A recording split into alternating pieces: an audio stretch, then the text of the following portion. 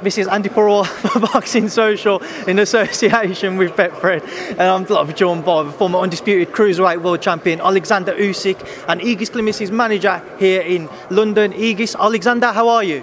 I'm fine. Aegis? Feel good. It's good to hear you feel good. Very feel. Yes.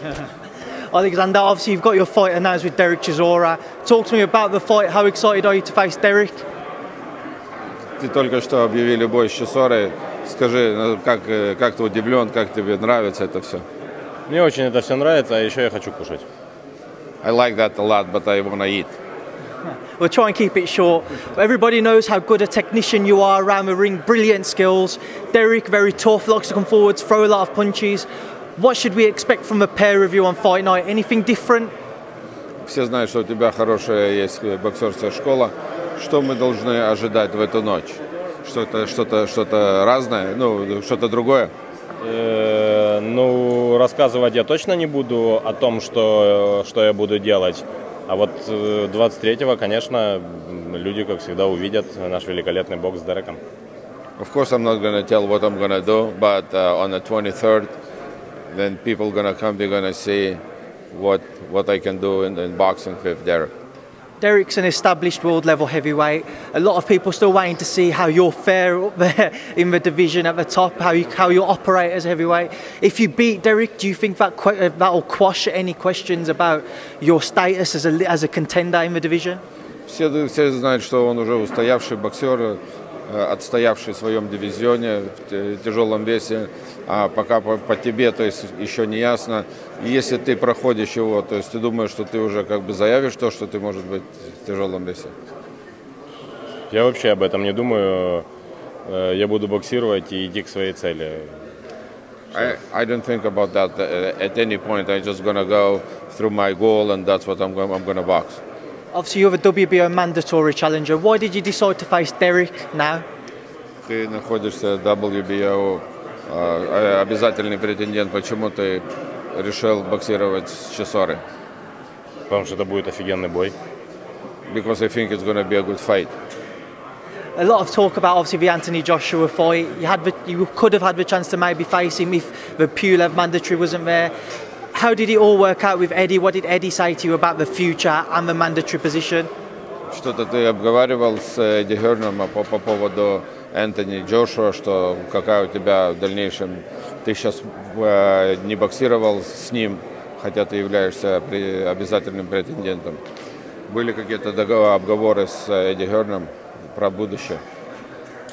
Ну, это секрет. It's secret. Yes.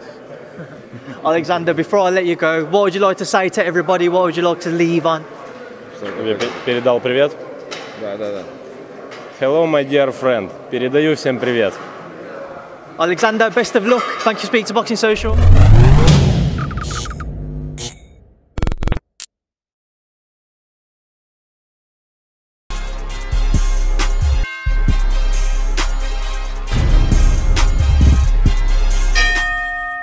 Hey Fight fans, it's Michelle Joy Phelps and I'm joined now with the one and only Alexander Usyk. $1 million question for you, Usyk. Is it spelled with an A or an O? Because people tend to get into arguments over this online. Имя у тебя О или А? Alexander. Like me, Alexander. A. Okay, because people honestly get into arguments over that. When we put sometimes an O or an A, they're like, no, it's not spelled that way. You probably don't... A, Alexander, it's Russian. Alexander, O. It's Ukrainian. Me, like Alexander. Your English has got so good. Maybe. Yeah, good job. You studying right now? Yes. Okay. Good on you. It sounds great. Look, you picked a really tough fight for your second outing. Derek Chisora is going to give you a war when you get into the ring with him. But there must have been something you saw in him, maybe a weakness, that made you confident in taking this fight. What was that? Ты выбрал для себя очень тяжелый путь, очень тяжелый соперник, потому что он придет, он действительно принесет войну, он действительно будет пытаться создавать тебе большие проблемы. Ты что-то в нем увидел, какая-то слабость, где-то скорость, что-то в нем увидел, что ты решил боксировать именно его? Нет, я не видел никакой слабости, не видел никакой скорости. Мне просто нужен этот бой. Я буду боксировать, выполнять все то, что я делаю, и меня не интересует, что он ко мне принесет и с какими намерениями придет. Главное, с какими намерениями я прихожу. А я прихожу с любовью. I didn't see no weaknesses, I didn't see speed or slowness in him. I just took that fight because I need that fight. I want that fight. I'm going to be boxing. I don't care what he's going to bring. I worry what I'm going to bring there into the ring, and I'm going to bring a love. Right now, all roads lead to Anthony Joshua, so it was a bit risky for you to take on such a challenging opponent like Chisora. Should you continue to win, we know what's coming. But we also know that Anthony Joshua has to be successful against Pulev. My question to you is, who do you think wins and who do you hope wins against that fight? So that would be your next opponent. По поводу боя AJ Pulev, как ты думаешь? Я очень хочу, чтобы выиграл Энтони Джошуа. Все. I want very, very much Anthony Joshua will win. As you've seen just a few weeks ago, the landscape in the heavyweight division is forever changing. We saw Tyson Fury do something that most people never thought could happen. Not that he couldn't win, but to win against Wilder the way that he did in the fashion which he did. Were you surprised as well, or did you believe that he could also have stopped him? Ну, они говорят, что они разговаривают о поединке Энтони Джошуа, Тайсон Фьюри. Но Тайсон Фьюри по поводу Вайлдера. Ты был удивлен, что Тайсон Фьюри не только победил, а вот победил именно так?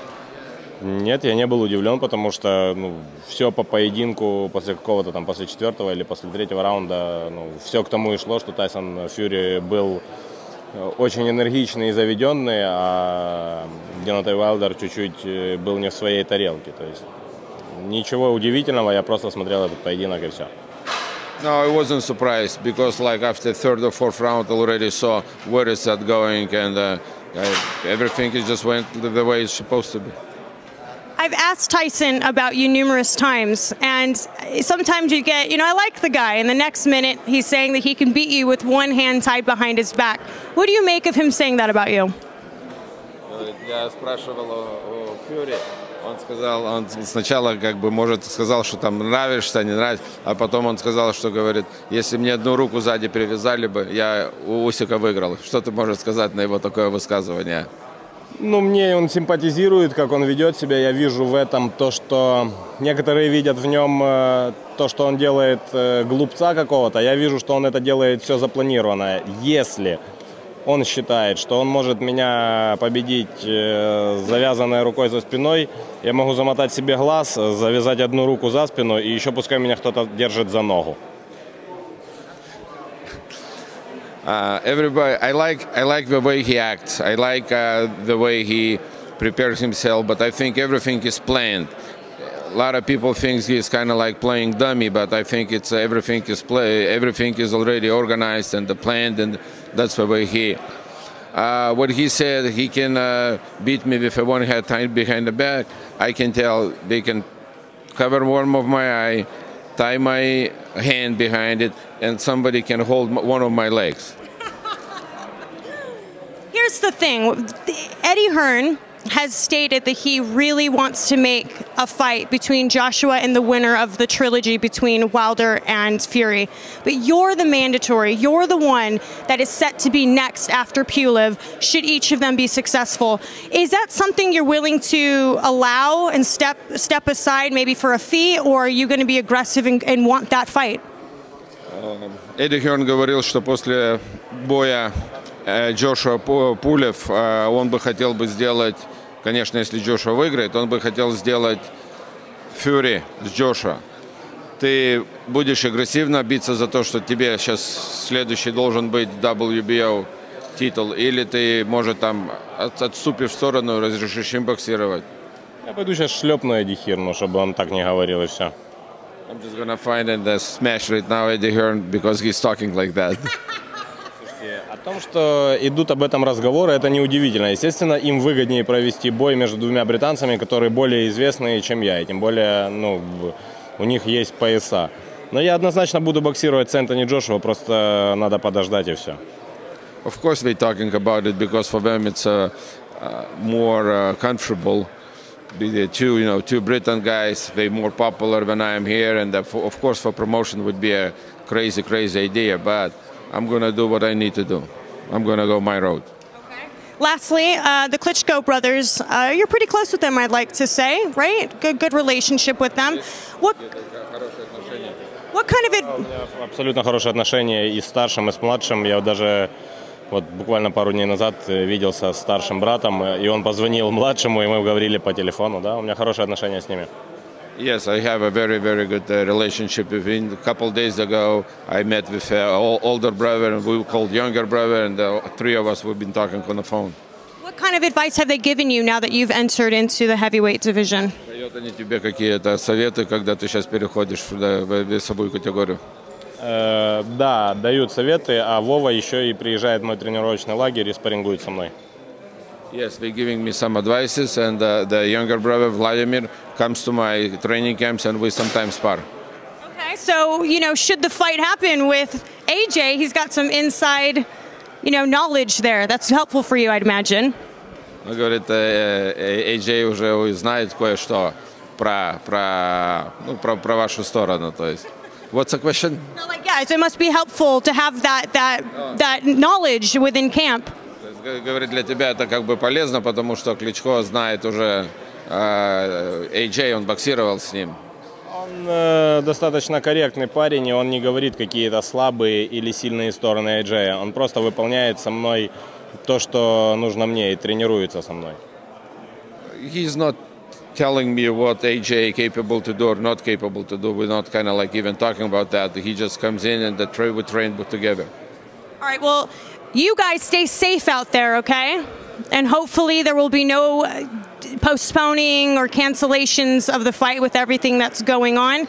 Wish you nothing but the best on your second outing. And let's see what you have to bring to the heavyweight division. You got a tough test ahead of you. Very nice. That's going to make the fans jump when they hear it. Any final words? Она хочет фанам. Да. My fans, UK, America, Europe, Asia, I love you. I am Phil. You feel? Yes, I'm Phil. I'm very Phil. Thank you very much. I appreciate your guys' time. Thank you. Bye, Fight fans. Hey, Fight fans, it's Michelle Joy Phelps. If you haven't already subscribed to my YouTube channel, make sure you go ahead and do so by clicking the icon right here, and also hit the bell button so that you can get alerts every time we upload a new video.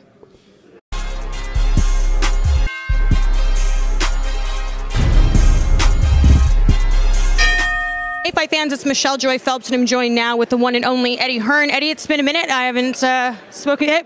Yep, we definitely got to do the taps. No handshakes here. Kind of crazy times right now. I mean, just what, a day or two ago, NBA shut down. The Premier League is now shut down. And the Premier League. Yeah, it's insane. Yeah. What's it been like for you also? You said and the Premier League. You said, no, the Premier League. You said the Premier League shut down. I said, yeah, also the Premier League. Don't worry about it. Oh my God, that thing echoed. Sorry, it scared me. Yeah, so look, from a boxing point of view, obviously yesterday what you saw in the States was 6 shows get cancelled. I spoke to Bob Arum yesterday, and he was saying we're going to go behind closed doors, and then a few hours later I looked on social media and they'd be cancelled as well. So for us, everything's out of our hands. You know, we're only dictated to by the government. Once they say it's off, it's off. Right now, it's all on. My bigger concern is for the shortest, like the closer stuff, because I think at the moment the panic is just ridiculous. Well, I say ridiculous, but it is a bit OTT. So it's like, oh my God, just stop everything.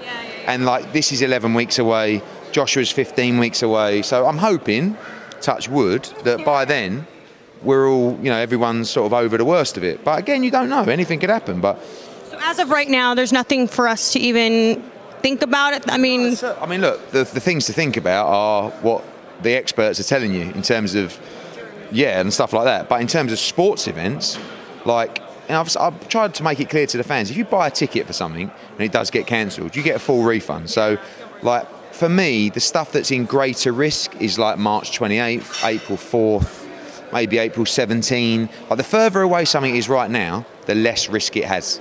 Do you know what I mean? We don't know, that might change, but I think the kind of thoughts is that stuff in the short term might just get pulled, and then after a while, I mean, the Premier League has just said... Can you explain that to me? So it's called the Premier League, but Americans call it the Premier League. And they're like, oh my God, that's a great backward pass by the, you know, like, they don't really know what they're talking about football. Anyway, it's a bit lost on you, so we'll leave that one there. But they just announced that all games are stopped till April the 3rd. So April the 4th, at the moment, they're going to resume. So you'd have to think, like, from sports perspective, something in May or something in June will be okay. But we just don't know. You know, we just have to keep moving on with the business. Main priorities. Number one is the public, making sure that we act in their best interest, which actually isn't even our decision. We'll just get told. But secondly is the fighters. You know what these guys go through. They're training for 8, 9, 10 weeks. They don't get paid to train. They get paid to fight. So you're going to get fighters that have trained. I mean, you saw it yesterday. Michael Conor, Shakur Stevenson, they've been training for 3 months. They might not fight now till September.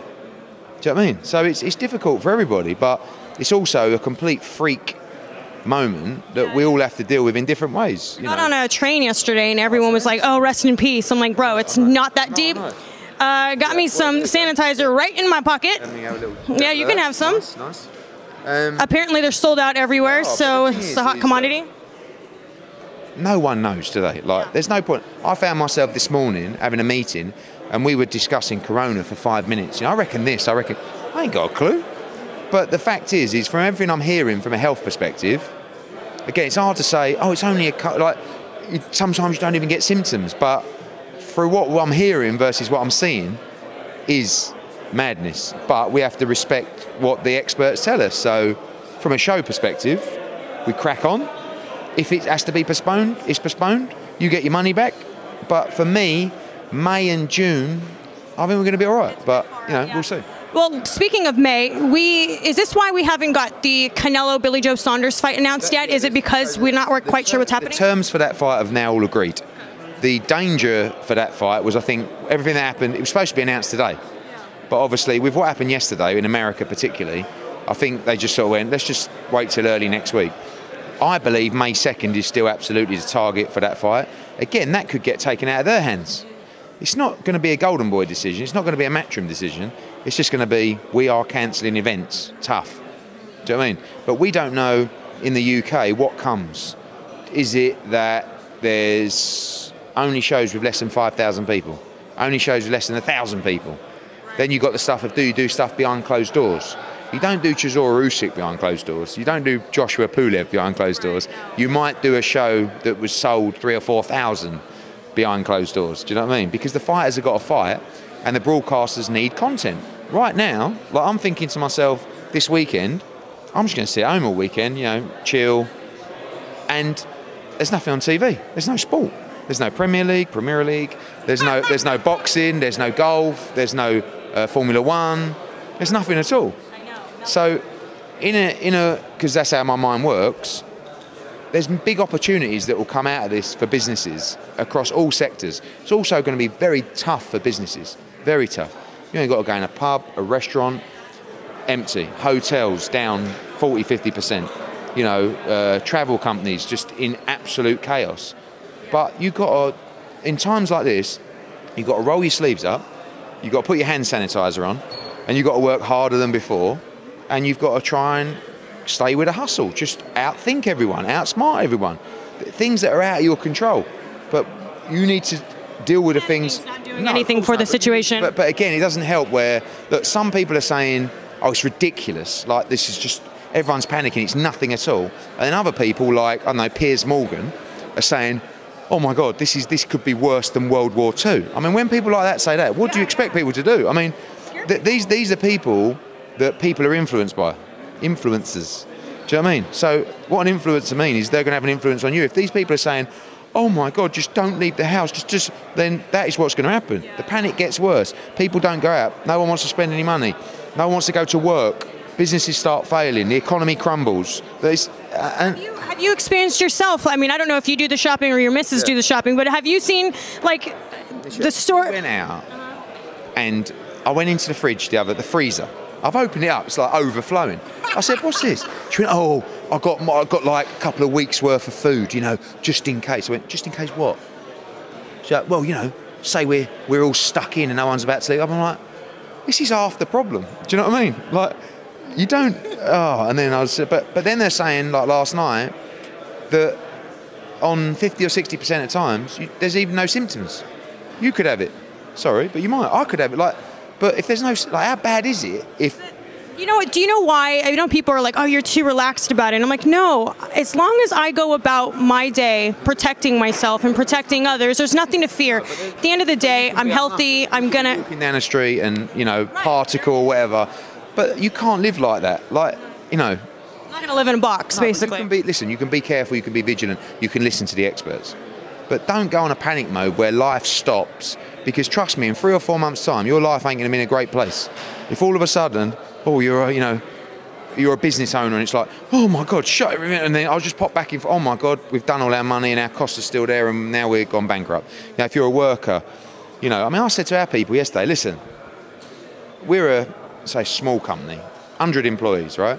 So, but it's like, guys, if you feel uncomfortable, don't worry about working from home. They're like, don't work at home, it's boring.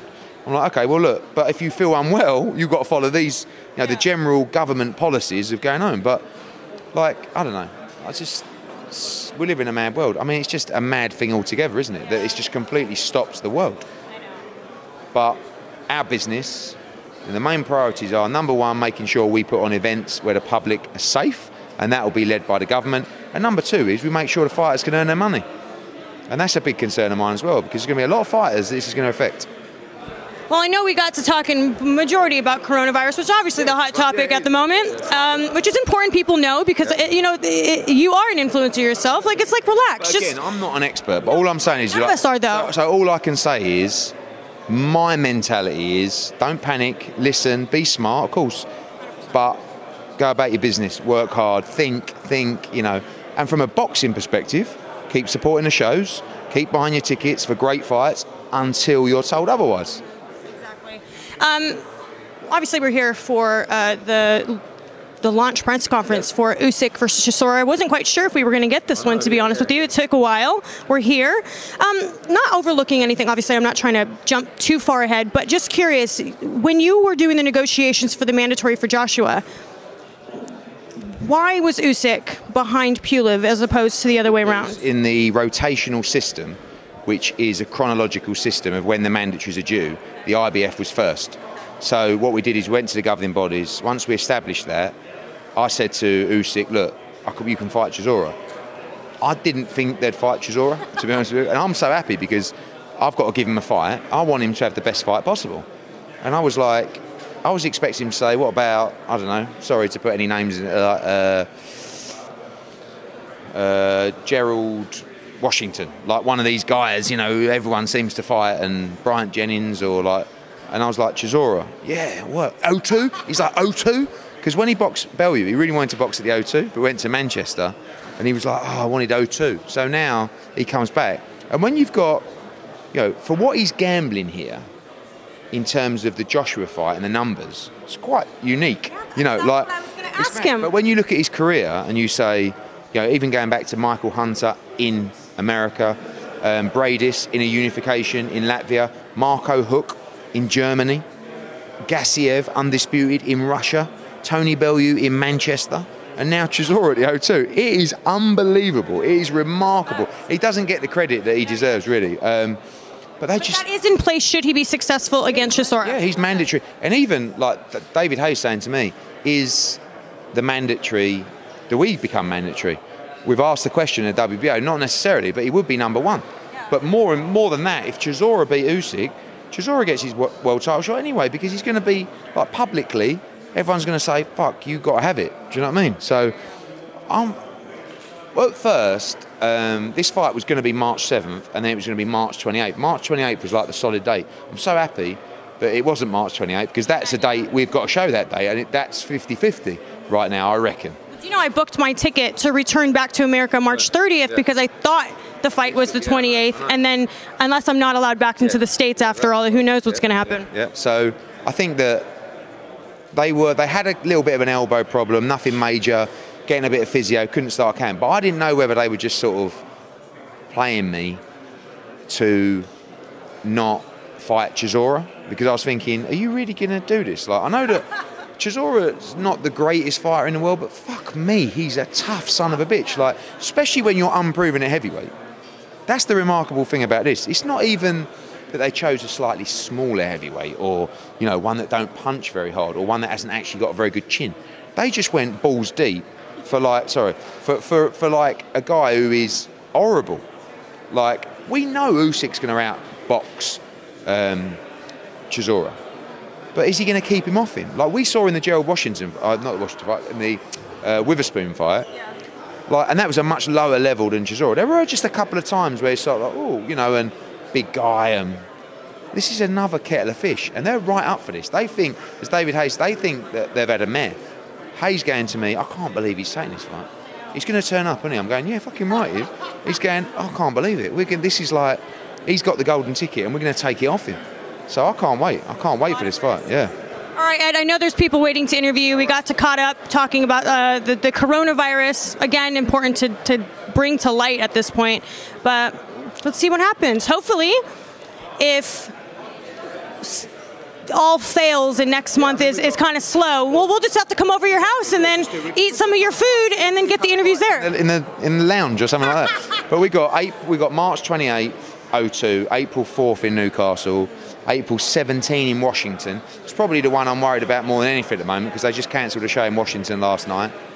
April 24th in Doncaster, Terry Harper against Natasha Jonas. May the 2nd, White Povetkin, Taylor Serrano.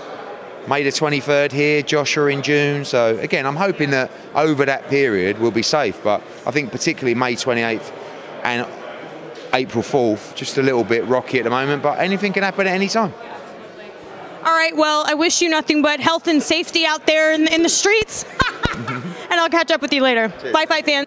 Hey, fight fans, it's Michelle Joy Phelps. If you haven't already subscribed to my YouTube channel, make sure you go ahead and do so by clicking the icon right here, and also hit the bell button so that you can get alerts every time we upload a new video.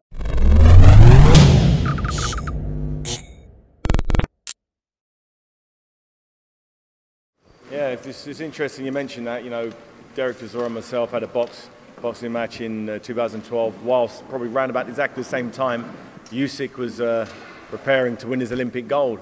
So I wouldn't be surprised if Usyk was watching that fight, and here he is, 8 years later, about to step in the ring with that same Derek Chisora, and it's you know, it just shows how seasoned, you know, Derek is, how much experience he's had, you know, compared to Usyk. Usyk, a supreme amateur, you know, a supreme professional at cruiserweight, ticked all the boxes you could ever ask for in terms of a dominant champion, the champions that he faced and beat on foreign soil, the way he did it, you know, the way he's been able to have such a rock solid cruiserweight campaign. He signed it off with the huge fight at the O2 Arena with was it Manchester against Tony Bellew, and he now believes he's the next phase for him. He's ticked every box in his career, and his next you know, target, which is probably, and has always probably been, his biggest target of being the heavyweight champion of the world. I know as an amateur, it was my dream to win the Olympics. It never happened. You know, I got silver at the World Championships. You know, but I made that up because my ultimate goal was to be the heavyweight champion of the world. And you know, Usyk, you know, he was pretty better amateur than I was. He was in the Olympic gold. You know, as a professional, he's done as much as you possibly can do. But that fight against the heavyweight champion, the big guy, can the small guy beat the big guy? I don't think Usyk has the punch power to become the heavyweight champion. I think myself and Evander Holyfield are the only two people to do it, and both of us can crack. If you look at the way he beat Buster Douglas, you know, he punched like a heavyweight. You know, it wasn't pity-patter stuff. He went out there and was willing to lay some leather, some big punches, and I did the same thing. The only reason I believe I had such success at heavyweight was because I punched so hard. And when you're fighting a big guy, you need to hit that big guy hard to get his respect. Because if you don't, he will just use his superior size and strength to grind you down. Everyone tried to do it to me at cruiserweight. From my first defense against John Ruiz, first thing he said, I'm just going to go down and put it on me, because I was naturally 90 kilos, he was naturally 115 kilos, so he was always significantly bigger than I was, so he wanted to use that advantage in size. But when you hit someone, it puts them on the back foot, and once on the back foot, your superior skills then can rise to the occasion. But Derek Chisora knows he can't have a boxing match with USYK here. He knows he doesn't want to go out there jab for jab, you know, having a look around him, because what these Eastern European guys, particularly the Ukrainians, so Lomachenko and USYK, for instance, they wait for the first round, they process you in the first round, they let you do what you're doing, move around. They don't mind losing the first round, second round, they don't mind doing that, because in that first 2 rounds, they're figuring you out. Their boxing brain's just working overdrive to work out what your feints are, what's your movement. When I do this, what do? You know, okay, you jab, let me figure out your distance and your speed. Okay, you didn't hit me there. Okay, you hit me here. They're working you out. And once around 3, 4, they then they go back to their corner, they put a plan to action, and they then implement it. And it's won for him 100% of the time doing that. So that was against cruiserweights. David, yeah. You say that you question whether USYK can become world champion because you're not sure about his punch power. It's not because of that. It's because of the size factor and the fact that he doesn't have, as yet, he hasn't shown me in the ring, in amateur, professional cruiserweight or heavyweight, that he can hit a big man who weighs 250 pounds hard enough for them to stand off, to stop moving forward. The reason I'm about to ask you this is because you have arguably the #1 heavyweight in the world, where it is still questionable whether he has punch power, and that's Tyson Fury, and yet he's arguably he has the size. He has the size, though. He weighs 270 odd pounds. You don't need to punch hard, literally one punch. You just need to be that big. You need to be able to absorb what the other person's taking and keep moving forward. USYK can't do that. It's never been his style to try to use that size. So I know what you're saying. It makes sense. You know, you don't have to be a one-punch knockout specialist to punch, but you need enough power to get the respect of a big man.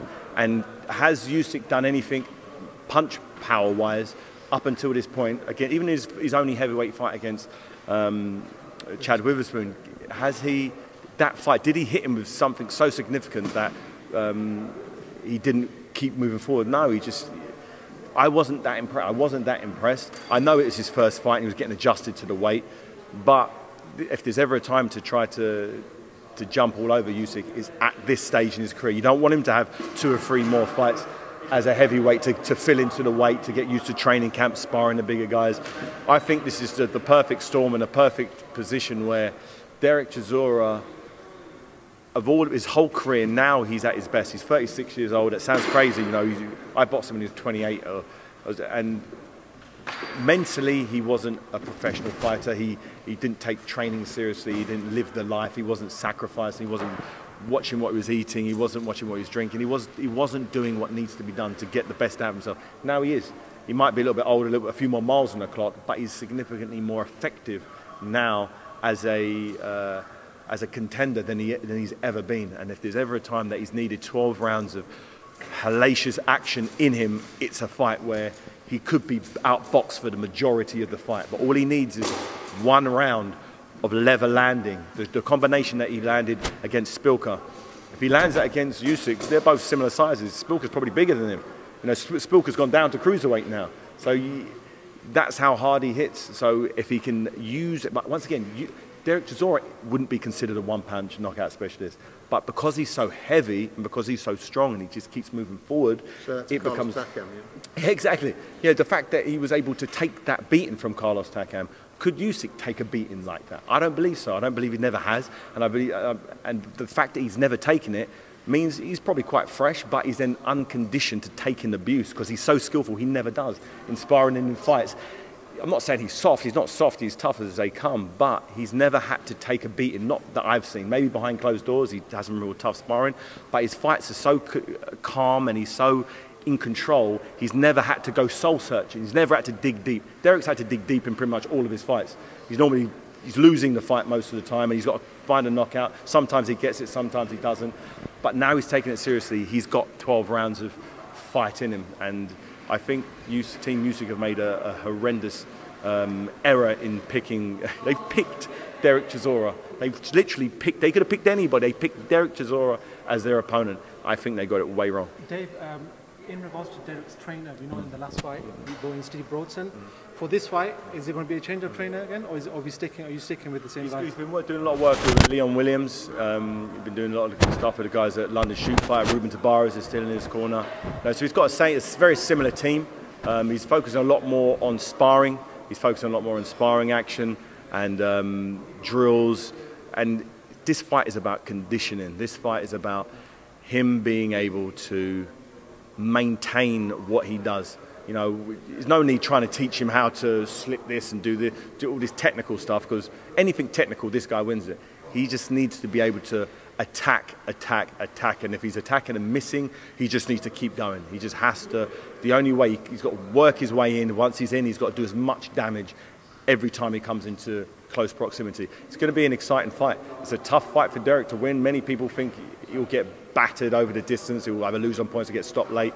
But Derek knows that, and every time Derek's been up against it, like against Carlos Takam, I wrote him off, everyone wrote him off, he found a way to win. Against Spilka, everyone was saying he's a southpaw. Derek don't know how to fight southpaws. Look against the Gashi fight, he looked terrible. Next fight against a better southpaw, he went 9 rounds with Deontay Wilder, he smokes him in a couple of rounds. Same thing with David Price. Everyone thought he had the wrong range, how's he going to get past the jab? He found a way and got him out of it, up close, inside. That's where Derek does his best work. Outside, it's not his game, but when he gets inside, when he gets rough and tough, that's where Derek Chisora can be effective against anyone in the world. And if you look, if you have a boxing match with USYK, you lose no matter who you are. That's what I think. Derek Chisora's style is probably the worst style for USYK. I think sounds weird, but I think Anthony Joshua's style it would be a boxing style. So it will be a long range affair. Anything long range with USYK, he's winning most of the time. So I think the fight against Chisora is actually more dangerous for USYK because it's not a boxing match. It'll be a fight, and I can't see Anthony Joshua just walking into range, taking shots and just to land his own. No, that's not how Anthony Joshua fights. He's a slick boxer. You know, look at his last fight against Andy Ruiz. He'll try and outbox. If he tries to outbox the master boxer, who's pound for pound one of the best at boxing, he's going to have a hard night. But what Derek's going to bring to the table is something very, very different than what AJ will bring, what anybody else will bring, because it's not boxing, it's fighting. It's a big difference, and you'll see on the night what the difference is. Do you honestly believe that if Derek Chisora wins this match, he will fight an Anthony Joshua or somebody else for a world title and can win it? Do you honestly believe he can do that? I can't think about 1 minute past this fight, but the fact that Eddie couldn't think of a better result than Derek Chisora winning this fight and then going on and fighting. That's what a massive all-British showdown. You know, Derek Chisora's got a massive fan base now. People really got behind him. He was nearly the forgotten man at one stage, but he's shown what most people love. It's a comeback story. It's when people write you off and you come back and do something significant. And he's changed his life around. He's a born-again Christian now. He's completely changed so much in his life, and he's getting the success that he always should have had that he didn't get.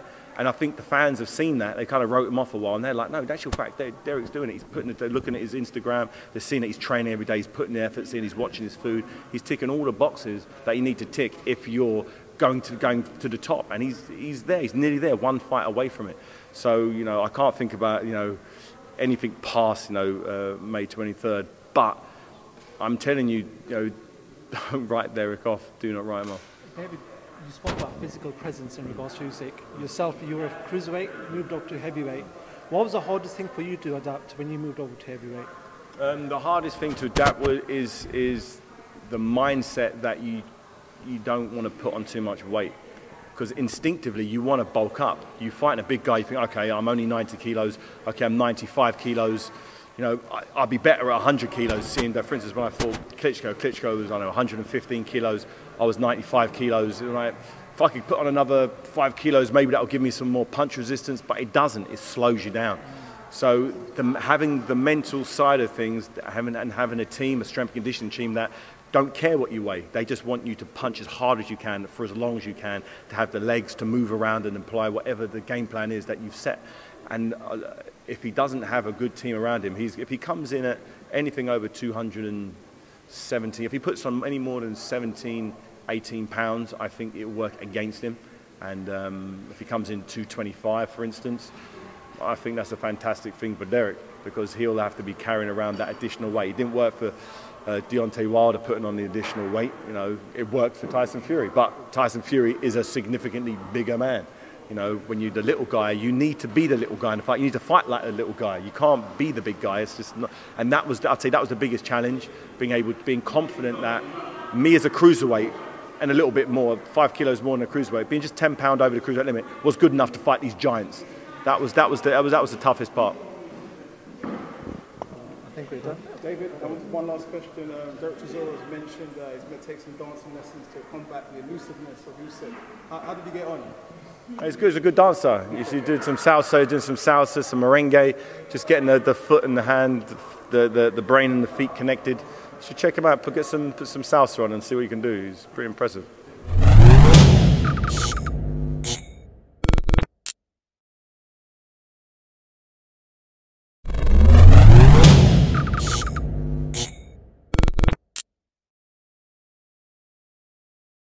This is Ryan Elliott from Boxing Social in association with Betfred. I'm down in London today. Delighted to be joined by BRYANT Jennings. We've been here discussing, promoting Alexander Usyk against Derek Chisora. First and foremost, though, BRYANT, how are you? I'm all good. I'm all good. I see you say you like the chain. You know what I'm saying? It got the owl. You got the OVO shirt on. You know what I'm saying? So you know the symbolism of the owls. You know, ask Drake where you get the owl symbol from. You know what I'm saying? Just two stylish guys, BRYANT. Anyway, down to business. Last time I saw you was the build-up to the Joe-Joyce fight. I appreciate quite a lot of time's passed since. What have you been up to, though? I've been working with Derek. You know, doing other things around the city, around London. Working with real estate. You know, building, bonding. Man, just doing everything. You know, working on. We got the vegan documentary out, the plant-based documentary, The Game Changers. You know, it's on Netflix. You know, make sure y'all go check that out. And follow me at BY-Jennings on Instagram and Twitter, by the way. But yeah, you know, I've been pretty much keeping busy. You know, not sitting still, not standing still, not becoming stagnant. Now, just to come on to why we are here, BRYANT, we've just had the press conference ahead of Alexander Usyk and Derek Chisora May 23rd. You've been working with Derek quite closely, and I imagine you will for the rest of camp. Right. It's hard to pick holes in Alexander Usyk, but in your mind, how does Derek win this fight? It's not as hard to pick holes in Alexander. It's just one hole that we can actually pick on. So if I can easily pick on that hole, then I'll pause. I would do that. But far as him, no, I only said no. You ain't gotta do none of that. You keep all this. I said pause for a reason. You know, I'll explain it to you later. But no. Far as him being able to take the pressure, the power, and the relentlessness of a Derek Chisora, you know, that's the only thing that he hasn't proved yet. We all know he's good. We all know he's technically good. Southpaw, can move well. You know, gold medalist. You know, world champion. You know, but this is his second fight at heavyweight, and you know he's testing himself, and he has quite a big test. With Alexander, something that people have pointed at in his career is sometimes he hasn't been the quickest out the blocks in some fights, takes his time to sort of adjust to opponents. Is that something maybe he could look to capitalise on and get Derek out the blocks flying? I mean, who's to say? You know, that might be what he can do, but it all depends on also what Derek does. So Derek might not step on the gas immediately. You know, he might hit him with a basic pace, or a little up tempo pace and not at the max. Upon Usyk responding to that, you know, it's probably what Derek is going to go off of. He's not going to go in, blindsided, or just go in with his eyes closed and just swing him, throwing punches. I think he's going to have a little more strategy and a little more technique to how he chooses to display his punching output. Derek, throughout his career, sometimes blown hot or cold, but whenever we see him at the O2 Arena, he seems to rise to the occasion. He loves that venue, he loves feeding off the crowd. I think that's something he's got to try and use, even if it's just for an extra 1%, just to try and get that lift from the crowd. I mean, yeah, but also Derek in the last 3 years, it's a complete turnaround. With him, working with David HAYE, training alongside, with David, the whole nine with that. It's we are seeing a different Derek Chisora, and we're seeing a different Derek Chisora in the sense that, dang, what if this Derek Chisora was out earlier? It's a more disciplined Derek. It's a more better Derek, it's a more polished Derek, more mature Derek, more knowledgeable Derek, and I think he's always going to bring what he wants to bring. Yeah, like you said, sometimes he's hot, cold, but I think that's also may come from conditioning your mindset throughout training to have you keeping at it. So that's one of the things that I could bring. Make sure he stays consistent. He has someone that can work alongside him. That if it hurts me too. If it's too much for him, then it's too much for me too. It's like the friendly competition thing when we're in the gym, and that's what pushes us. And that's what's going to keep him to keep going.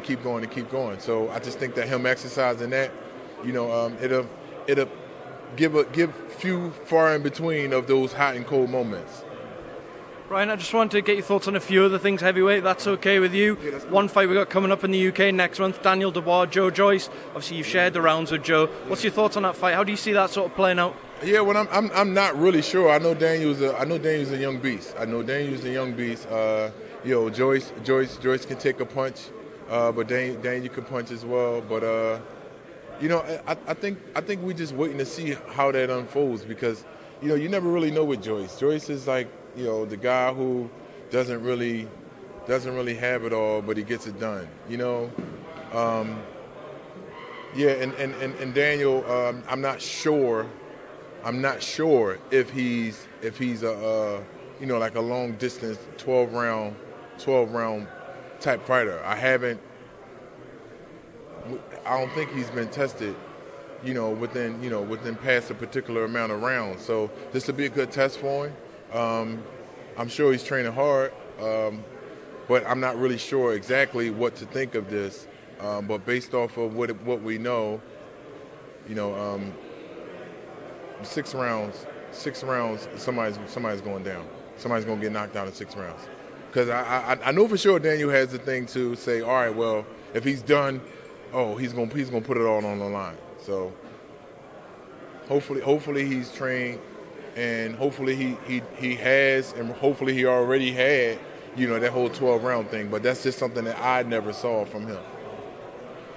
Packed heavyweight schedule at the minute. We've also had announced Dillian Whyte against Alexander Povetkin on May 2nd. How much of a threat does Alexander Povetkin remain at 39 years old to Dillian Whyte? No, Dillian's a dog. Alexander's I'll leave that there. Alexander's he's a man. He's been around a long time. He showed that that he still has what it takes. In the last fight against Michael Hunter, Dillian's a dog.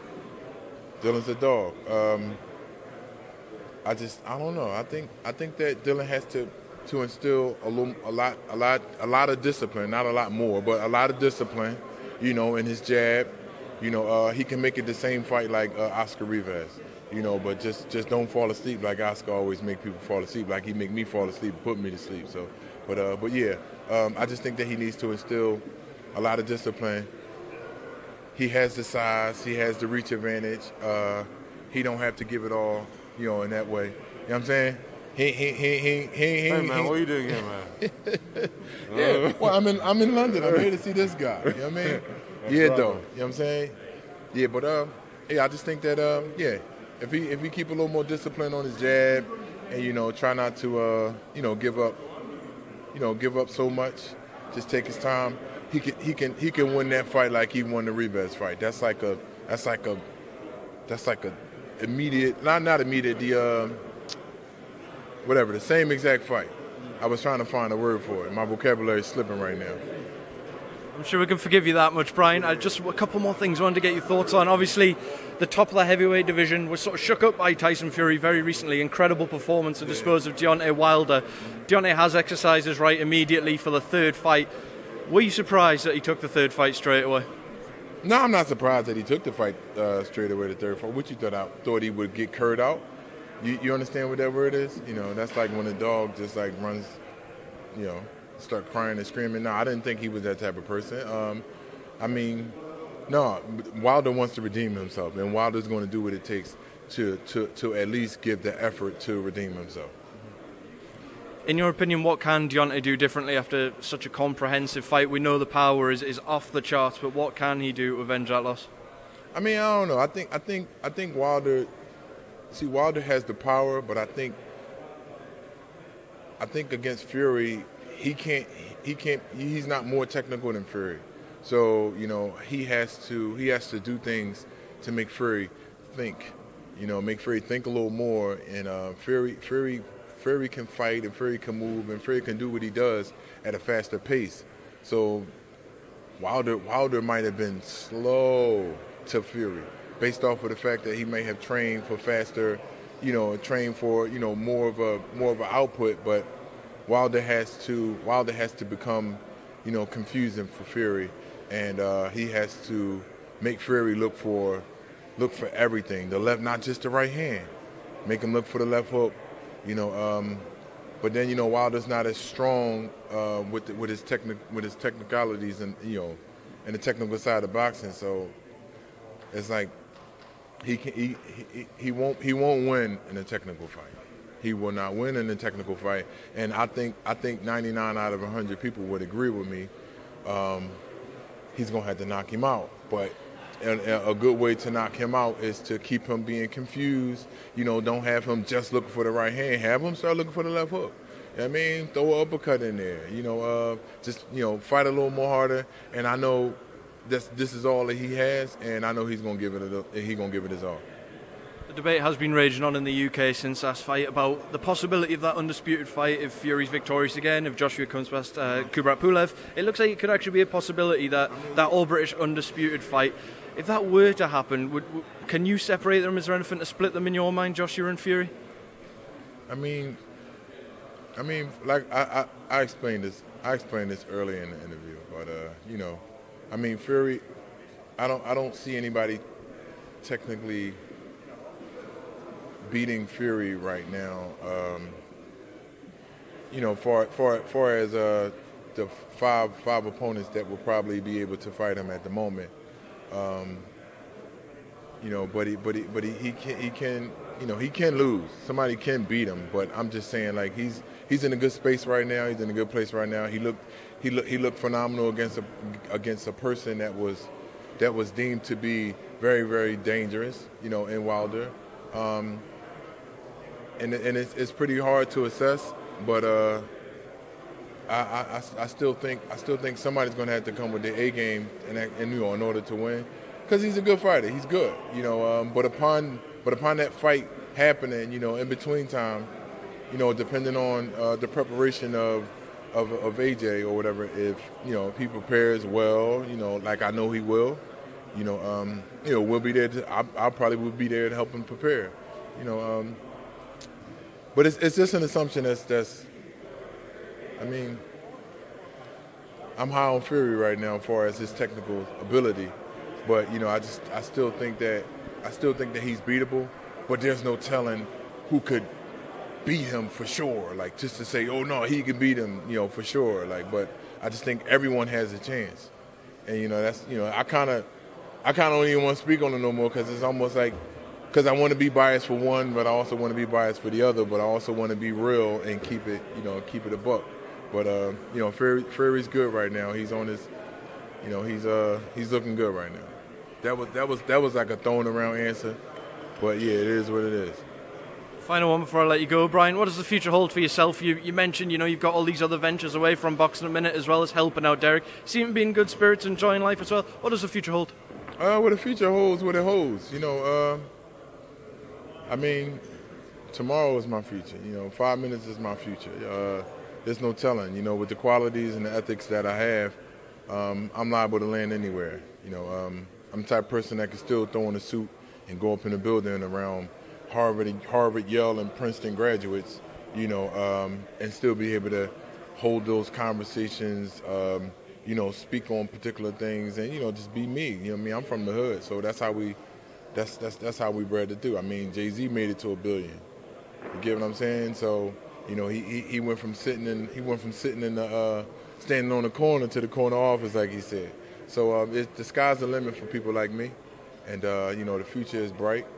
And like I say, with my ethics, and you know, my work ethics, and everything that I could bring to the table, like it's no telling. It's no telling. I mean, I up and did boxing, so it's no telling. You know, sky's the limit. But as far as my future with fighting this year, maybe, hopefully 3 years. I mean 3 times. It's unpredictable based off of, you know, me being stubborn sometimes. Still top ranked, still Jay Prince, still John David Jackson. Yeah, I mean, it is what it is. We shall see. I mean, who knows, man? 2 months turn into 2 years sometimes. But, you know, I ain't gonna sit still. I'm gonna be doing something. I don't know what it's gonna be, but something's gonna get done when I wake up. Man. Brian, thank you so much for your time. Good to see you, and good luck with all the ventures. Yeah.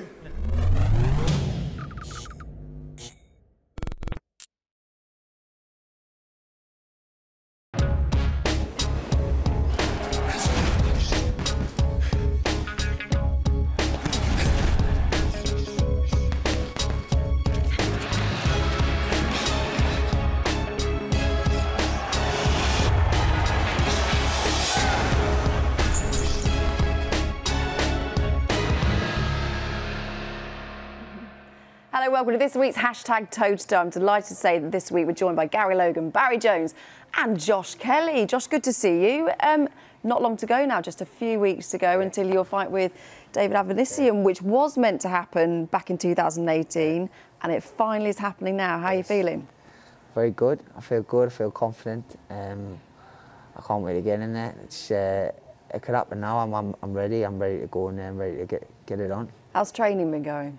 Perfect. To see that. He's not going to say anything. I know, perfect, is he? I mean, it is a cliche. Everyone says, "Listen, the trainings went well, but this one has went as best it's went." I've got no excuses this time. I've put everything into training, no stone unturned, as they say. So let's see what happens on fight night. It should be the best version of myself. How much, Gary, are you looking forward to this one? I think it's a perfect fight for him to look good, to really show us what he's about. I've always rated him, always thought his ability level is really high. And obviously he's not had, I mean, some people have been very highly critical, or hypercritical of him, where I don't see it. He's been growing in a short space of time. But like, now it's time, Adam believes it's time to let him off the leash, and Avanesian is European champion, he's proven. But styles make fights, and he's got the style to make this guy look good. How do you think the styles will blend? I think he'd make a really good fighter too. I think Avanesian is a danger. He hasn't got the fastest of feet, but he's a danger. He can punch and he's willing to walk through you. And I think it'll either, I say this, everyone is saying it'll either expose Josh or bring out the best in him. It'll be. I think it's that sort of fight. It's not like a fight where it's your career goes downhill either way. I mean, but I think it's a fight where it'll either shine and look fantastic, or it'll be a step too far. But I think that the career Josh has had in a short space of time, he's had those hard tests already, and he's proved that he can dig deep. So I think it's a fight that I think that he'll really come of age. Pretty much answered Joe's first question, which was how does the fight with Avanesian go? But the second bit he asked is, have you got the power to stop him? Do you think you have? Shots what you don't see coming, and the shots what knock you out. I mean, it's. A lot of journeymen don't get stopped because a lot of the prospects are loading up and they brace for a lot of shots, and they get through the rounds because they're constantly bracing. They can see a shot coming. The shot you see coming doesn't necessarily hurt you 99% of the time, but you take a shot from out the eye line and it's fast and sharp, that stuns you and hurts you. So don't be surprised, that's all I'm saying. Don't be surprised. Do you think Josh has got the power to stop him? Yeah, I think if he's consistent with it. The main thing with Josh is that the only criticism I would give, there was a little bit of inconsistency between attacks. Now I believe that Adam will have got him being more consistent. If he sees an opening, he's going to take it. He's not going to keep punching, but he's going to punch effective enough to keep wearing Avanesian down. I don't think it will be done with one shot. I think it will be done with a multitude of shots because he's got fast hands. But like, this is a fight where I really want to see him letting his hands go in combination, using that really good head movement and punching again. Second phase punching, which is what sort of similar to, I personally believe he can be similar to a Chocolatito with that sort of flow, because he's got the head movement, he's got the hand-eye coordination. He's just got to amalgamate them both together, and I think we're going to see that fight, because Avanesian's going to be there. And it's always awkward to do that when someone's skitting around the ring. Avanesian really thinks he can win this fight, which is great for him. Barry? Who cares? To be honest, that's what I think. I think what he can do is totally outbox him. I think that should be the focus. And if the punch, you know, and if the angles of attacks, you know, can put the guy in the pressure and you see it, I think go for it. But you're up against a guy who you know can punch. You know, you use your ability, use your strength, and that's the movement and the hand speed and the foot speed. And I do that, and I confuse him. I wouldn't worry about the first few rounds about trying to get him out of there. I would just confuse him, then get rid of him. When you were due to fight him originally back in December 2018 in Sheffield, wasn't it? And you withdrew on the day. There were question marks, weren't there? And people sort of raised their eyebrows and wondered what the real situation was. Do you feel like now you have even more of a point to prove? Nah, but internally I knew what I was feeling and I knew how I felt on the day. So at the end of the day, I don't think I've got nothing to. I don't think I was going to get the credit I was due if I beat him that time. So this time round, because he's had the 3 back-to-back wins and stoppages every single one, he's people realise what sort of threat I'm under. So this time around, when I win, then I should get the credit I deserve. I mean, it's going to be a tough fight. He's a world-grade fighter. He's boxed at world level. He's won a world title. So do you like the pressure? 100%. I mean, this is my 12th fight, and if you think about it, like, not many people are boxing at this level at 12 fights, like against the danger of David Avanesian. I mean, in the welterweight division, it's stacked, so it's not like a division you can just get through after 12 fights. You may be fighting for a world title. Like at the top echelon, I'm talking like from rank 15 upwards or 20 upwards, is dangerous fighters. As you see with Ray Robinson, he was a very graded fighter. A lot of people don't give me the credit for that fight, but at the end of the day, he was top graded as well, so it's good, man. Well, let's just talk about that fight with Ray Robinson in New York back in June last year. George wants to know, you've had some criticism off the back of the Ray Robinson fight last June. How did you deal with it? Because you are someone, I think it's fair to say, that you are quite self-critical, aren't you? Yeah. And I think after the fight you came out and said that you felt you could have done better. Is that? I mean, there's a lot of things leading up to that fight which went unheard of, and I didn't really, I never really want to talk about it. So, but Ray Robinson's, he's tall, he's rangy, he threw a lot of arm punches, and he just sort of crept the distance because he didn't need to work his way to distance because he was tall and he was a southpaw, so he sort of just let his hands go constantly at distance, and I had to work a lot to actually get distance and land my shots. So he's very awkward, very underrated, and he's obviously the way he got a majority draw against Kavalauskas, and then went to put a great performance in against Crawford, in my opinion. It just shows what grade he's at, and I mean, he was the last person to beat Terence Crawford as an amateur, so that was a tough fight. Me and Adam knew it was, but like I said, a lot of people expect, because of the hype and the social media and everything else, that you're this mad thing. At the end of the day, I'm a young lad trying to do my thing, and I'm moving at a fast pace. So and still learning. Yeah, and still learning. So at the end of the day, this should be another learning curve in my career, because I win and I learn from it. I have to dig deep in there. So I'm ready to go to hell and back to get this win. Barry, do you think the criticism was fair, was justified? I think the problem you get is that he had such a whirlwind start and beat some good fighters before Robinson, to be honest, that you expect too much too soon. And like you expect too much, and you can't do. You think, oh, this kid's flying. And I think that was a fight, that was too much. Too much of a big step, I think. Robinson's massively underrated. He is the gatekeeper for world level. And at this division, the gatekeeper world level might be good enough to win a world title at a different weight. That's how good the welterweight division is. So it was it was a risky move, but you can see where they took it because he looked so good. But and you didn't get the loss, you got the draw. So in many ways, it wasn't a bad thing because you could see what you need to do to get that higher level, but also didn't lose your undefeated record, and you learned so much that will go forward and help you for this fight. It wasn't lost. It was a draw, quite rightly, as you just said there. But you can learn so much from those kind of fights. Just look at the weekend at John O'Carroll, how much he learned from the defeat to Farmer. Yeah, absolutely. And this game is a journey, and he's had quite a short journey. It's 12 bouts, and but the journey of growth under someone like Adam Booth will be immense. It would be the equivalent to some fighters, and I'm not going to slate off any other coaches or whatever, but there's not many coaches that approach the game from the mental perspective as what Adam Booth does, and he will have prepared him for this moment. They will have talked this thing over and over again. They will have replayed so many scenarios in their mind, and that's what will help, you know, helping things overcoming the fear of the situation. What's the situations that you might win or lose? What the hell? Go out there and flow. Give it your best. Let him know what you've got. And then let the chips fall where they may. I personally think what he does is better than what Avanesian did. But when he gets the win, people will stop. The critics are going to have to just start saying that. How many doors do you think it would open up for Josh? Beating Avanesian? I think it depends on the nature of the win, how quick he progresses. But it's about the full package. He's a good-looking kid. He talks well, though he doesn't want to admit that. But accent's not the best. Accent's not the best, but you're not Welsh. No, but you know, so the full package of Josh Kelly's good. He's exciting to watch. He's flash and he's a bit brash as well. So some people want to see him get beat as well. People want to see him succeed. You need that. Polarised opinions to help push you up there for your profile. So I think if he gets a devastating win, and that doesn't mean a first round knockout. I mean, if it's an outstanding performance with a stoppage, that would really resonate around the world, around that world rankings of the welterweight division. They would all stand up and take notice. Absolutely. Ryan wants to know, will you fight Conor Benn soon?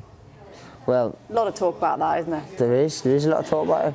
I'm stepping up European level now. I can happily win this and then defend against him if it draws a lot of crowd and stuff. But at the end of the day, if the opportunity, I think it would. Yeah, 100%. So if it does, then fair enough. I'll step back down and I'll box him. I know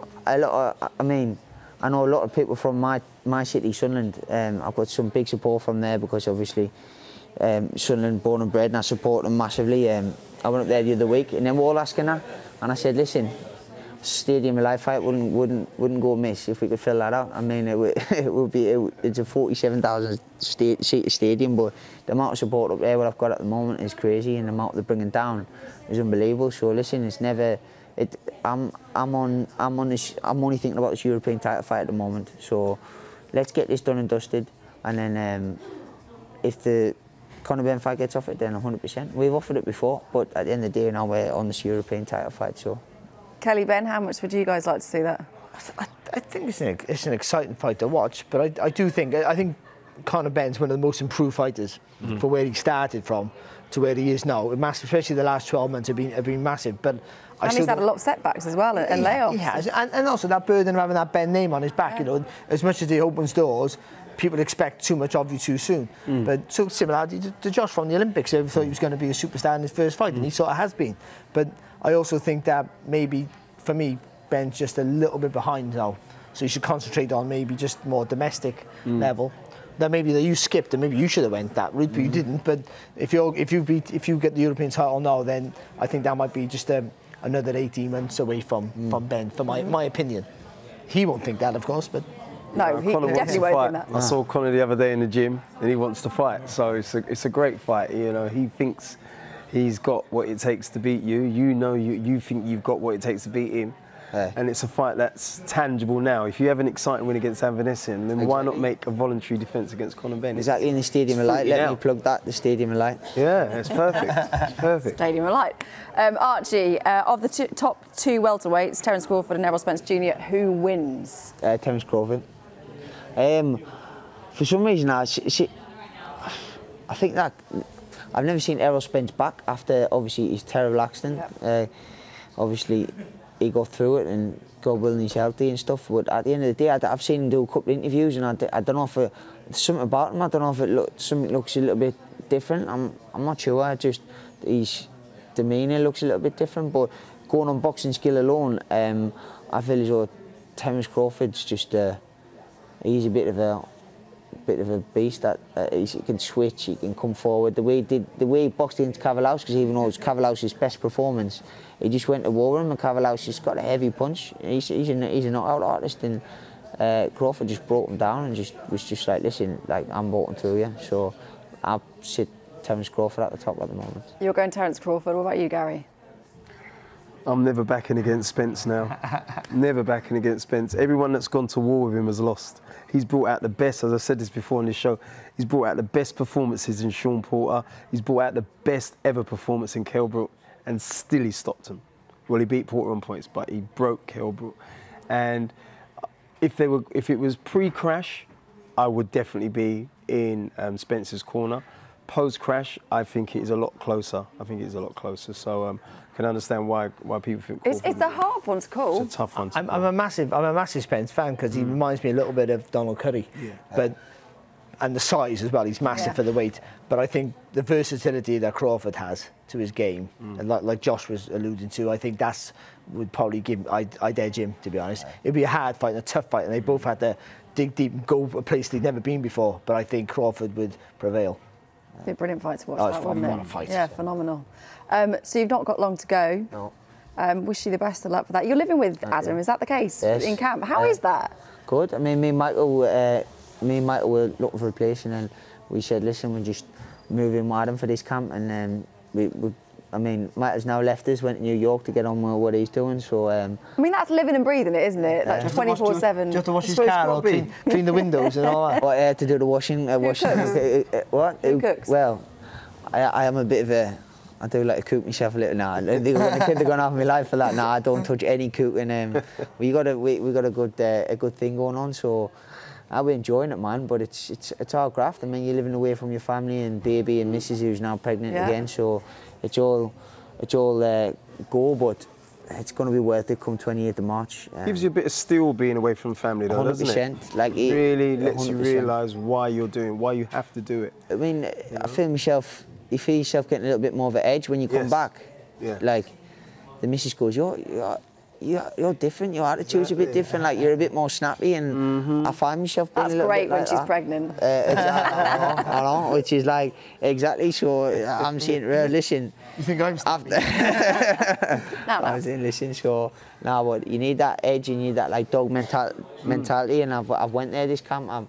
I've went to places where like people's like looking, thinking he's training like he's crazy. Like I want people to think like I don't want to train with him. He's training too hard. So that's what I'm mentally going through at the moment. So you just got to mentally callous your mind. I did that. So let's bring on the 28th. I'm ready. Yeah, not long to go. Looking forward to it. Best of luck. Thank you, chaps. You'll all be doing the podcast later on, so you can download that on iTunes. But we'll see you next week. Sky Sports. Feel it all.